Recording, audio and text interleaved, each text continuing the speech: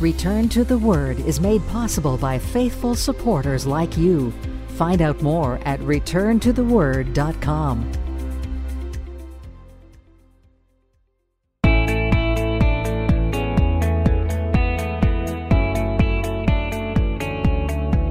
Welcome to another edition of Return to the Word Radio with Bible teacher Mark Fontecchio. Advancing the message of God's amazing grace through the teaching of God's Word. And now with today's message, here is our teacher. Some of you may have read about the British explorer Ernest Shackleton and the account of the 27 men who went with him in their attempt to cross Antarctica. Now, temperatures around the South Pole, we know this well in Alaska, that temperatures around the South Pole, they can reach as low as 100 degrees below zero, a little bit cooler than where Evan was in Africa. When Shackleton advertised for men to join him on this expedition to go back down there, to go to Antarctica, listen to what it's reported that he said. Men wanted for hazardous journey, small wages, bitter cold, long months of complete darkness, constant danger, safe return, doubtful, honor and recognition in case of success. These are the men that signed up. They set sail in the year 1914, but they ran into one problem after another, just one problem after another. Their ship, the Endurance, was caught in the pack ice of the Weddell Sea for 9 to 10 months. With great endurance and great suffering from the cold and the danger, they left the ship and they literally took the lifeboats and they pulled them across the ice, and they finally reached Elephant Island. And that's not such a wonderful island, in case you're thinking that you want to move to Elephant Island, but that is actually it right there. They had all hope gone of reaching their original goal, so Shackleton set his mind on the greater challenge before him, the challenge of trying to bring his men home alive. So what did Shackleton do? Well, him and a handful of men, they made the terrifying trip in a small open boat in the ocean to the nearest inhabited island, almost 800 miles away. These are some of the roughest seas, a lot like our seas up here. And for over 2 weeks, they were on this tiny little life raft through hurricane-force winds, seas as high as 20 feet. And then when they got to this other island, they had to make a 22-mile climb over a frozen mountain range in order to reach a whaling camp and find some help to rescue his men. Now, while Shackleton was gone, his men had made a crude hut out of rocks, and they put the lifeboats on top as a roof. And for months, they waited and waited and waited in this makeshift hut for their leader to come and rescue them. Well, sure enough, one day, a man ventured outside the hut and spotted the rescue boat. And you can see it there off in the horizon. He ran towards the others, shouting that he saw a ship, and the men emerged looking more dead than alive at this point, but thankful at the sight that their rescue had finally come. All 28 men from the Endurance survived. I believe that the Apostle Paul lived with this sense of purpose. I believe that the Apostle Paul lived with the sense of knowing his mission, knowing that the difficult journeys he faced needed to be overcome because there were people waiting to be rescued from their sins. You see, Paul was determined to finish the race, to keep the faith, giving men and women hope while constantly looking up and waiting for the blessed return of our Savior, Jesus Christ. Let's look to our text. Acts chapter 13, if you remember from a study or two ago in our Sunday morning series, Acts chapter 13 found Paul and Barnabas facing a mixed reaction from the Jews and Gentiles in Pisidian Antioch. And verse 45 had taught us that when the Jews saw the multitudes coming to hear the gospel, what happened? Well, they became jealous, and they began to contradict and oppose the work of the gospel. The Gentiles rejoiced and they glorified the word of the Lord, but the Jews, they stirred up enough opposition that they were able to throw Paul and Barnabas out. Now, Paul and Barnabas what did they do? Well, they shook the dust off of their feet and they went to Iconium, which was about 80 to 90 miles to the east. Down the main highway known as the Sebastian Way. Iconium itself, it was up high on a plateau. Not a lot of rain there, very dry. But the streams would come down from the mountain and they would irrigate the plains to the east of Iconium, making it a thriving center for agriculture. Now, this was a trade town. This was a commercial center. It was famous for all of its orchards and for its weaving industry. So it wasn't a dead town at all. It was a lot going on there. Now, it goes by a different name today, but it's actually still there. It's never ceased to exist from the days of Acts chapter 14 when Paul and Barnabas were there.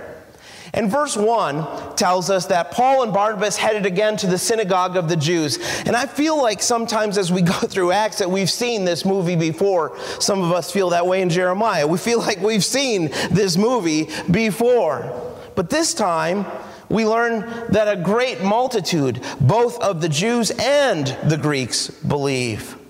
But notice what we read in verse 2 here in the text. But the unbelieving Jews stirred up the Gentiles and poisoned their minds against the brethren.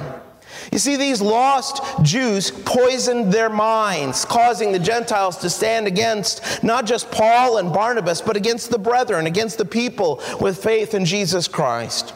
But look at what Luke tells us here. He says, at Antioch, they had been kicked out, forced to move on. But here, watch what Luke says. It's very subtle. He says, therefore, they stayed there for a long time, speaking boldly in the Lord, who was bearing witness to the word of his grace, granting signs and wonders to be done by their hands.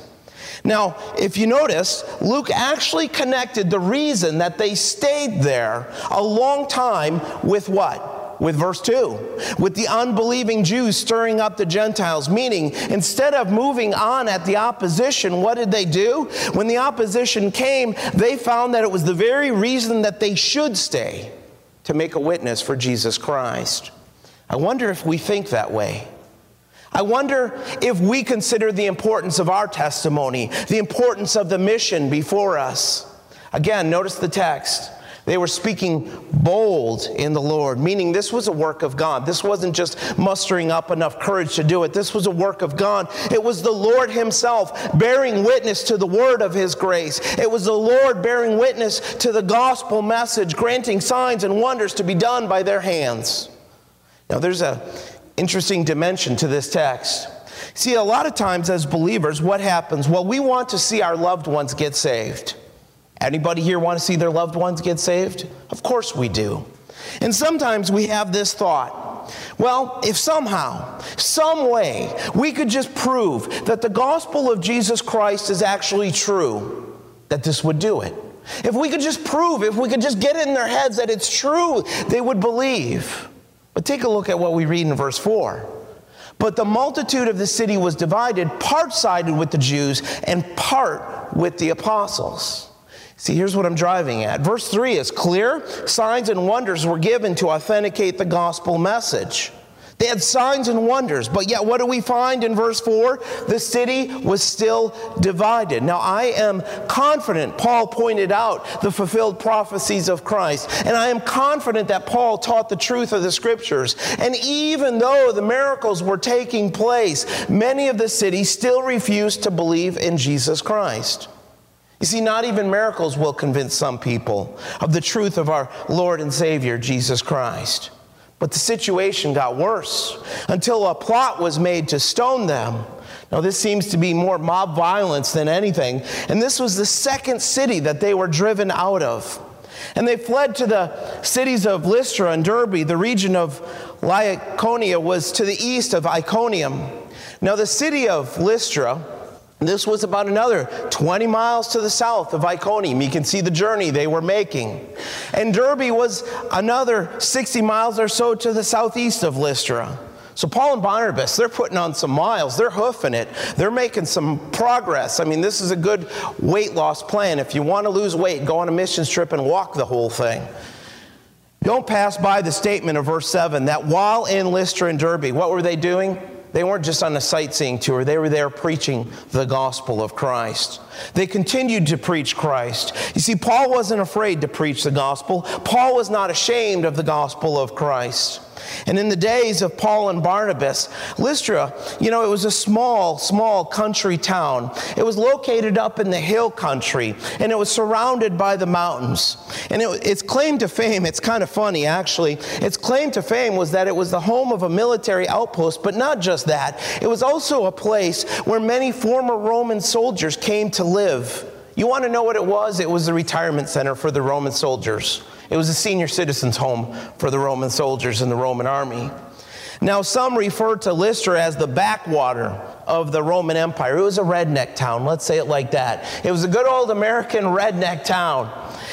That's what it's referred to, because the people there, they weren't exactly known for being the most educated group. They weren't known for understanding a lot of things, the Hebrew religion, the Greek philosophy. And we're about to see this in the text, that the people were superstitious and they were used to the rural way of life. But in both of these cities, they preached the gospel. And it was in Lystra that most of our text takes place. Now, no synagogue is mentioned. It's because it might have been a small Jewish population. But there is one man here that would be rescued that everyone in this room knows of. You see, Acts 16 teaches us that this was the home of Timothy. His mother, Eunice, was a Jew, and his grandmother, Lois, was a Jew. And it might have been during this actual first visit right here that Timothy came to know the Lord Jesus Christ. But Luke doesn't tell us. What does he tell us instead? He tells us something interesting. We learn in verse 8 that in Lystra there was a certain man without strength in his feet. Notice again the clarity that Luke gives. This man was a cripple from his mother's womb. He had never walked before. He wasn't a fake. He wasn't a fake. This man was someone that everyone in this town would have known was completely unable to walk. His legs would have been withered. They would have been weak. They had never been used in his entire life for walking. Verse 9, it teaches us that this man heard Paul speaking. Paul was probably speaking in the open marketplace. And whenever Paul was speaking, it wouldn't be too long before he brought up the gospel of Christ. In other words, Paul had been preaching, and this man was probably listening to the message of redemption. Paul was watching this man. Paul was observing him intently. Paul saw this man had faith to be healed, meaning, listen carefully, that this man's confidence was in God. It is not, let's be clear on this text, it is not that the man believed God would heal him. That's not what he's saying here. He believed God could. He believed God could. And in short order, Paul said with a loud voice, "Stand up straight on your feet. Get up." And notice the reaction of the man. He leaped and he walked. You see, the healing, when a true healing happens, it was immediate. And this man had never walked before, but this healing, it authenticated the message of the gospel of grace spoken through Paul. Now take a look at verses 11 and 12. Now they have a major problem. Now, when the people saw that what Paul had done, they raised their voices, saying in the Lycaonian language, "The gods have come down to us in the likeness of men." And Barnabas they called Zeus, and Paul Hermes, because he was the chief speaker. Back on December 24th of 1906, a Canadian man by the name of Reginald Fessenden, he made a radio broadcast that was more than just the normal Morse code of the day. From his workshop in Massachusetts, Fessenden sent the Morse code message CQ, CQ, which that alerted to all the ships at sea to expect an important transmission. Well, he allowed the men some time to assemble around the radios on their ships. And then they heard the unexpected. They actually heard the voice of Fessenden. And he read from Luke chapter 2, including the passage which says, "Glory to God in the highest, and on earth peace, goodwill toward men." And when he was done reading, he then played "O Holy Night" on his violin.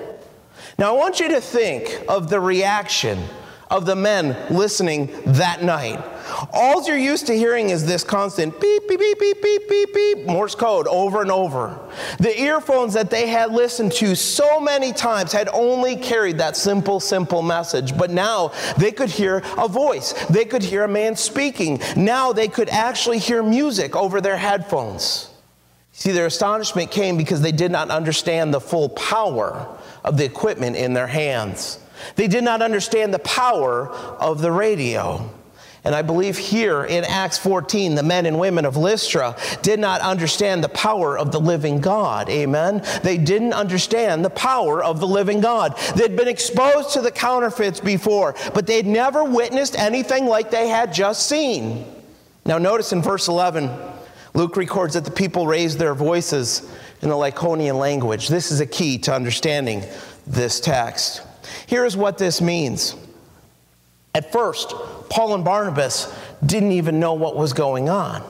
That's what the text is telling us. At first, Paul and Barnabas didn't even know what was going on. The people of this area understood the Greek language. The people of this area had no problem understanding Paul as he spoke in Greek.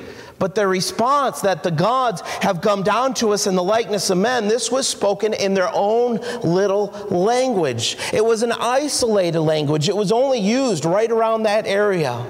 You see, Paul and Barnabas, they wouldn't have understood what was taking place. And these people even stated which gods they had thought came to visit them. Paul, they labeled as Hermes, also known as Mercury to the Roman people. Hermes, or Mercury, was the Greek god of public speaking and was considered the inventor of speech. Now, Luke tells us in verse 12, Paul was labeled Hermes because he was the chief speaker. Now, Barnabas, on the other hand, was referred to as Zeus. The Roman name for Zeus was Jupiter, as the King James translates it. If it wasn't so sad, there's actually humor here. It would be kind of funny. Because Zeus was the main god of the Greeks. And what is the title? That's the title they gave Barnabas. Now, why? Why? Well, it might have been that Barnabas was a bigger man, a large man, a strong man in comparison to Paul. And it would have made sense to the people that Zeus was allowing his messenger Hermes to speak for him. Now remember, Zeus was said to be from Cyprus. And where was Barnabas from?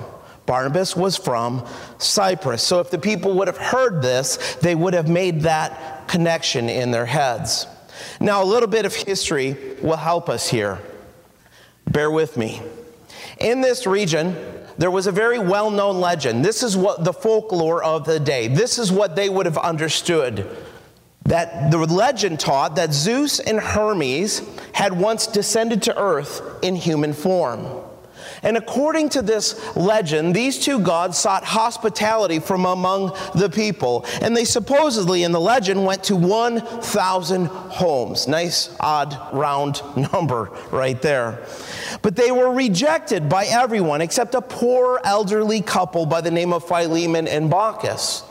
Now, this couple not only supposedly took them in, but this elderly couple gave them their own meal in order to give it to strangers. According to this story, the gods rewarded the generous couple by transforming their simple little cottage into this magnificent temple with a roof made of gold and columns made of marble. But the inhospitable neighbors, they were punished with a massive flood which destroyed their homes and supposedly took all of their lives. So this is what the people in Acts had been taught. The inscriptions have been found close by, dedicated to Zeus, dedicated to Hermes. People of Lystra believed that these legends were true. They believed this stuff. And if they were, hey, they didn't want to make that same mistake. They didn't want to be wiped out by a flood. So what do? Well, you can imagine that when these two strangers show up, when God used them to heal the crippled man, they put it into the culture that they understood. They were not going to fail to honor the gods when they had arrived. So they started shouting out in their native language, "The gods have come down to us in the likeness of men." You know, here's a principle that's present in this text. It's present all throughout the Word of God. Satan has no problem using the praise of men to try to destroy a witness for Christ. Do you hear me on that? Satan has no problem using the praise of men to try to destroy a witness for Jesus Christ. Now, by the time verse 13 rolls around, Paul and Barnabas had started to understand what was going on, because in verse 13, the priest of Zeus, whose temple was in front of their city, he showed up and brought an oxen and garland to the gates, intending to sacrifice with the crowd. You see, in their pagan way of thinking, this made sense. If you're a lost person, if you understood their religion, if you understood what they believed, this made sense. Because if Zeus really would have come down from heaven in the form of a man, it would have been this man's job to help the people make an offering to worship him. So once Paul and Barnabas got word of this, once they understood, once they figured out what was going on, they did everything they could to put a stop to it. Take a look at verses 14 and 15. But when the apostles, Barnabas and Paul, heard this, they tore their clothes and ran in among the multitude, crying out and saying, "Men, why are you doing these things? We also are men with the same nature as you, and preach to you that you should turn from these useless things to the living God, who made the heaven, the earth, the sea, and all things that are in them." I fear if this were to happen today, someone would start the church of Barnabas and someone would start the church of Paul. I think it would happen. As soon as Paul and Barnabas understood that men were giving them the glory that belongs to God alone, they told them to turn from the useless things to the living God, the creator of all things. Strong words here. Strong words because Paul believed the gospel. Strong words because Paul and Barnabas understood that this was not just another religion or another path to God. This was a path straight to hell. You see, it doesn't matter how sincere people are. It doesn't matter how nice people are. Maybe they even go to church. Maybe they even read their Bible. But if they worship a false god, if they believe a false gospel, they are on a path to hell. Christians stand with Paul, stand with Barnabas, because they stood on the gospel of Christ. Faith in anything else other than Jesus Christ is useless. Turn to the living God. Turn to the one true God in heaven. You see, this worship by these people, at its heart, what was it? It was man-centered. It taught that if they worshiped the gods of the land, then these gods would reward them. This worship was based on emotions. And it didn't matter if they had a priest that was willing to lead them. If worship is not based on the truth of Jesus Christ, on the truth of His Word, then it's completely meaningless. Now, tearing your garments, what this probably would have been was just about a 6 to 8 inch tear at the top of the garment. That could mean a couple of different things in that culture. Today, they would lock you up and label you with hyperactive disrobe disorder. But Genesis 37 makes it clear that tearing your clothes was a way of demonstrating a way of mourning. Joshua 7 demonstrates it was a way of expressing that you were in distress. Mark 14 shows it was a way to protest blasphemy.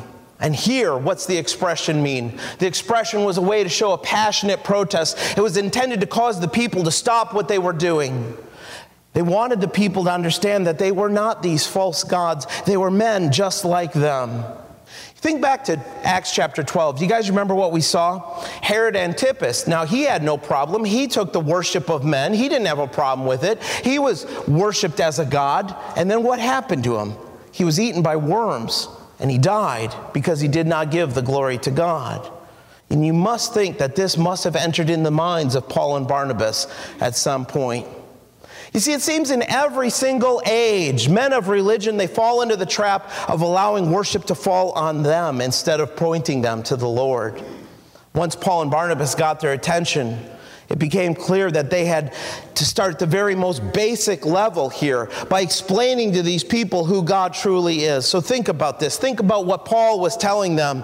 Any religion of the world is pretty weak if the worship includes worship of men as gods. So Paul describes their religion as useless. Their worship was in vain. Their worship was empty and worthless at best. Their worship was simply idolatry. They needed to turn to the living God instead of the dead idols of men. Now, before things get a little sporty in this text, let's say it like that, Paul makes 3 main points about God. catch these with me. First, he says that God is the creator of all life. God made the heavens, the earth, the sea, and all things that are in them. And the second point that Paul makes is that he points to the patience and mercy of God. Notice what he said here in verse 16. Who in bygone generations allowed all nations to walk in their, what ways? Own ways. So let's think very carefully about what Paul was saying here. In the past, God still had his people in the nation of Israel. Israel was his witness to the world. Now, certainly God wanted men and women to come to know him, but the difference is that in the past, the Gentiles were not directly confronted about their pagan worship, but that now was changing. Now, God still has his people in the body of Christ, in the church, but God is sending his people all throughout the regions of the world to confront the false religions and to urge these people to turn to the living God. If you're following along with me, turn over to chapter 17 in Acts. Now, Paul was speaking at Athens, and he was proclaiming that he knew who their unknown God was. And let's pick it up in verse 24, and notice with me in Acts 17 what Paul tells them.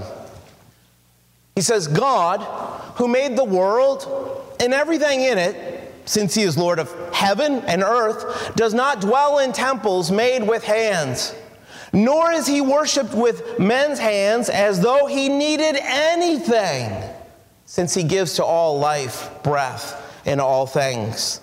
And then let's skip down to verse 28. Notice what he said. For in him we live and move and have our being, as also some of your own poets have said, for we are also his offspring.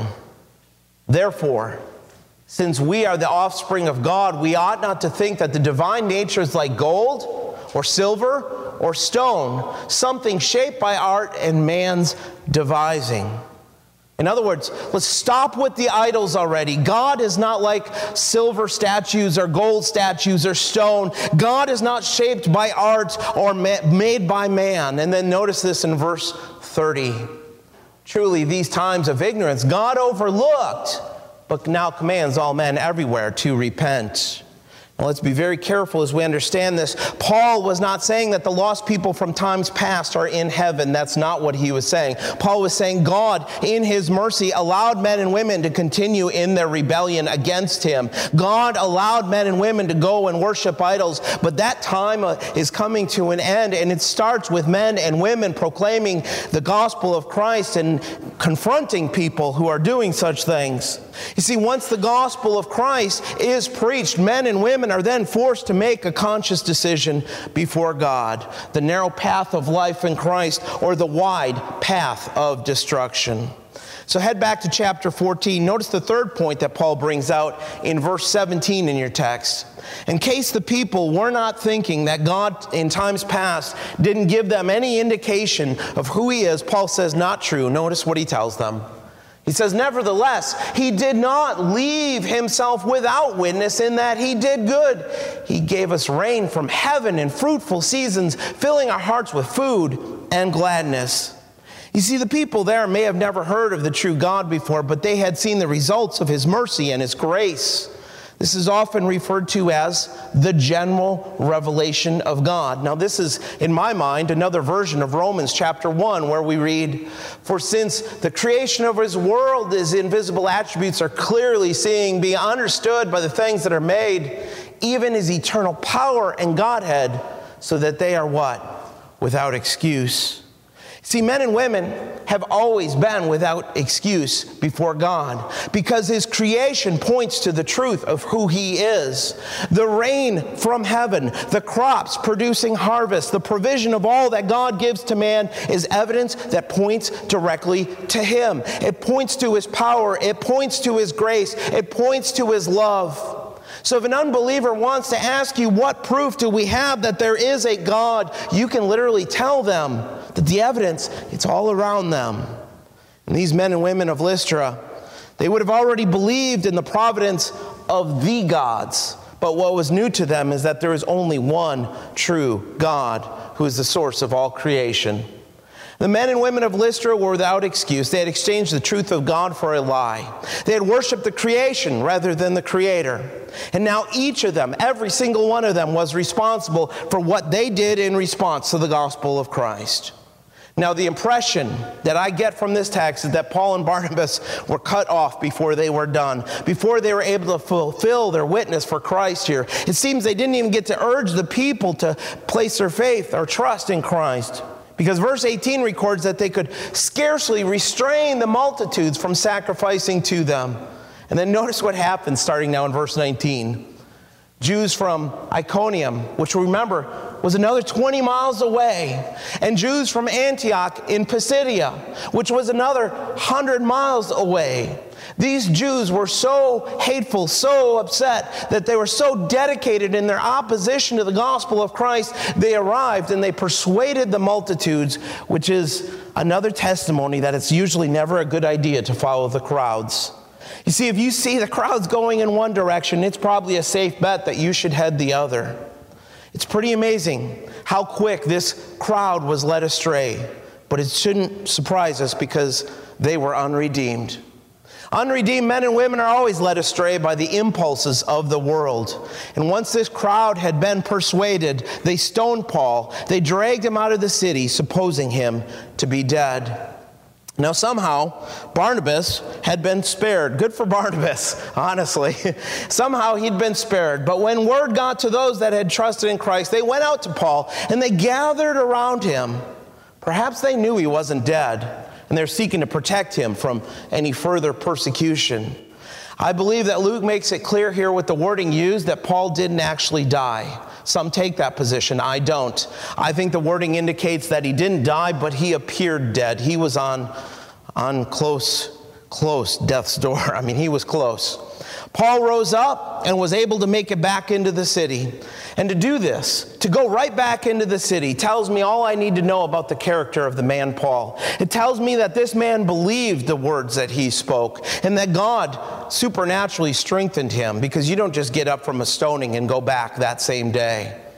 But safety dictated that they needed to move on again, and the next day Paul and Barnabas headed to Derbe. Now Derbe was another 60 miles to the southeast of Lystra, several more days on foot. But a lot happened here. Luke doesn't give us all of the details, but he does tell us that when they got to Derbe, once again, we see that Paul and Barnabas did not back down. They didn't pause and reconsider their mission because they had gone through a little bit of opposition. At this point, they'd been chased out of 3 different cities. Paul had been stoned. Paul had been left for dead. And yet, what does verse 21 record? They preached the gospel to the people of Derbe, and many people came to know Christ as Savior. Not only did Paul and Barnabas continue in their witness for Christ, but they did not take the easy way out. They could have, because the easiest path for them would have been to keep heading east. It would have been for them to continue down the road another 150 miles or so to Paul's hometown of Tarsus. And from there, they could have easily made the trip back to their church, their home church in Antioch. That would have been the easy route. That would have been the simple thing to do. That would have been the quickest. That would have been the safest path for them. But they chose not to. Instead, they chose to head right back to the cities where they had faced their persecution for their faith. And notice what Luke tells us. They returned to Lystra, Iconium, and Antioch. Why? Why go back? Because it's not good enough just to preach the gospel of Christ. You need to share your faith and disciple people. That's the purpose. He says right here, strengthening the souls of the disciples, exhorting them to continue in the faith, saying, we must through many tribulations enter the kingdom of God. Paul and Barnabas chose to put the needs of the church ahead of their own needs. They understood the importance of building up the newer converts to the faith, spending time with them, instructing them in the Word of God, urging them to continue on in their walk with the Lord Jesus Christ, and reminding these Christians, as they had witnessed and had seen in the life and ministry of Paul, that those that dare to carry out the name of Christ, those that actually live it out publicly, those that live a godly life should expect persecution and tribulation until we go to be with our Savior, Jesus Christ, and live in His eternal kingdom. The other day, I stumbled across a true story. It was one that moved me a little more than most. It was about a man by the name of Charles McCoy. Now, Charles was pastoring a Baptist church in Oyster Bay, New York, when at age 72, his denomination, in all their wisdom, mandated that he needed to retire. Charles was a lifelong bachelor. He'd never been married. He had cared for his mother as long as she had lived. And in his spare time, he had earned 7 university degrees, including 2 PhDs, one from Dartmouth and one from Columbia. But now at age 72, he was being forced out of the pastorate because he was considered too old. He said he got depressed by this. He said he just laid on his bed thinking his life was absolutely over and that he hadn't really done anything for Jesus Christ. His words, listen, "I've been a pastor of this church for so many years and nobody really wants me much. What have I done for Christ? I spent an awful lot of time working for degrees, but what does that count for? I haven't won very many to the Lord." Well, a week later, he met a Christian pastor from India, and knowing that he would be retiring soon, just on an impulse, he asked the man to actually preach in his church, so the man did. And after the service, the pastor from India asked Charles, he said, "Would you come to India and preach for me?" Well, Charles explained that he was being forced to retire, to move into a home for the elderly down in Florida. But the man, he insisted. Well, McCoy, he prayed about it. He decided to go, and the people in his church were upset by this. The young chairman of the deacons said to him at the time, listen to his question. He said, "What if you die in India?" His response, "It's just as close to heaven from India as it is from Oyster Bay." Amen. He sold and gave away almost everything he owned. What little he would bring, he put in one of those trunks, and he booked a one-way trip to India at age 72. It was actually his first trip outside of the United States. He'd never even flown on a plane before. And when he arrived in Bombay, he learned that his trunk with all of his belongings that he had left was completely lost. And all he had now were the clothes he wore, his wallet, and his passport. And the address of some missionaries in Bombay that he had actually clipped out of a magazine before he had left. So he asked for directions. And he got on a bus, and he headed for their home. But once he got there, he realized that on the bus, his wallet and his passport had also been taken from him. They'd been stolen. Now he was down to just the clothes on his back. When he knocked on the door of the missionary's home, he was greeted with a polite smile and a blank look, like, "Who are you, and what are you doing here?" You see, these missionaries were not expecting him, and the man who had invited him was still back in the United States, and he was chickening out. He was staying in the United States. He wasn't coming back to India. Well, determined to share Jesus Christ, he decided to try to make an appointment with the mayor of Bombay. Now, this is a big city. This is a city of over 12 million people. You don't just get an appointment with the mayor. They tried telling him that. Well, Dr. McCoy prayed about it and went anyway. And he presented his calling card to the receptionist, kind of like Willie does. Willie's always got that orange calling card, if you notice, with the gospel on it. It's one of the things I love about Willie. Well, the receptionist, she looked at it carefully. And then she disappeared through a door. And she returned telling him to come back at exactly 3 o'clock. Well, McCoy, he did go back that afternoon to find a reception in his honor, attended by the most important civic leaders in Bombay. You see, the city fathers had been greatly impressed by his height because McCoy stood at 6 feet 4 inches.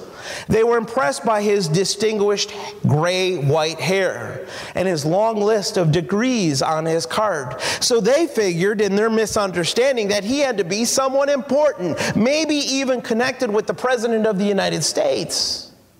So old Dr. McCoy was able to preach to these leaders for half an hour, and he shared his testimony from Christ. Now, among the men that were gathered that day was the director of India's version of West Point, the National Defense Academy at Pune. And he was so impressed by what he heard that he invited McCoy to preach there.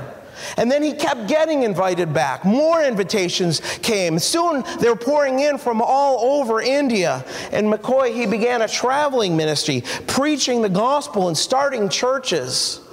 At age 72, a brand new ministry was launched for McCoy for 16 years until he died at age 88. Now, this dauntless old man, he circled the globe many times preaching the gospel. There is a church in Calcutta today because of his preaching, and another one in Hong Kong because of his preaching. He never had more than enough money to get him to the next place that he needed to go. He died one afternoon in a hotel in Calcutta, resting for a meeting he was to preach at that evening. But he had indeed found one thing. He found himself as close to heaven there as he would have been at his church in Oyster Bay, New York, or in a retirement home in Florida. An old man waiting to die at the age of 72 left everything he had ever known in response to God's call to go and preach the gospel around the world. Amen.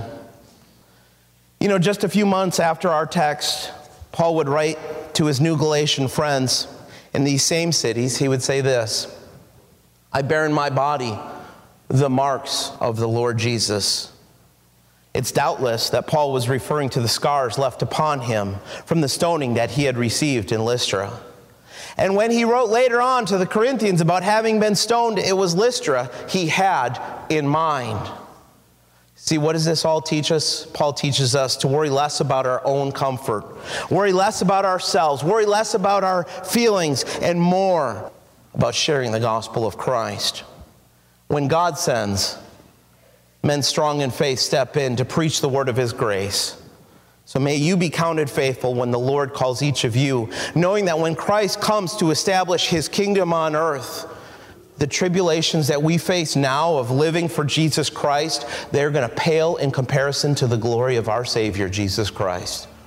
Always looking up, Christians, waiting for the return of our blessed Savior, the Lord Jesus Christ. Return to the Word Ministries is committed to teaching the full counsel of God's Word and the gospel of Jesus Christ. For more about our ministry, please visit returntotheword.com. Return to the Word is a faith ministry. This means we freely distribute the teaching of the Word of God over the air and online. We do this without charge. If you feel led to support the ministry with a donation to help cover these costs, you may do so on our website, returntotheword.com, or by mailing a donation to Return to the Word, P.O. Box 879259, Wasilla, Alaska 99687. Thanks for listening, and we pray that the Word of God will be a lamp unto your feet and a light unto your path. Join us next time for another edition of Return to the Word.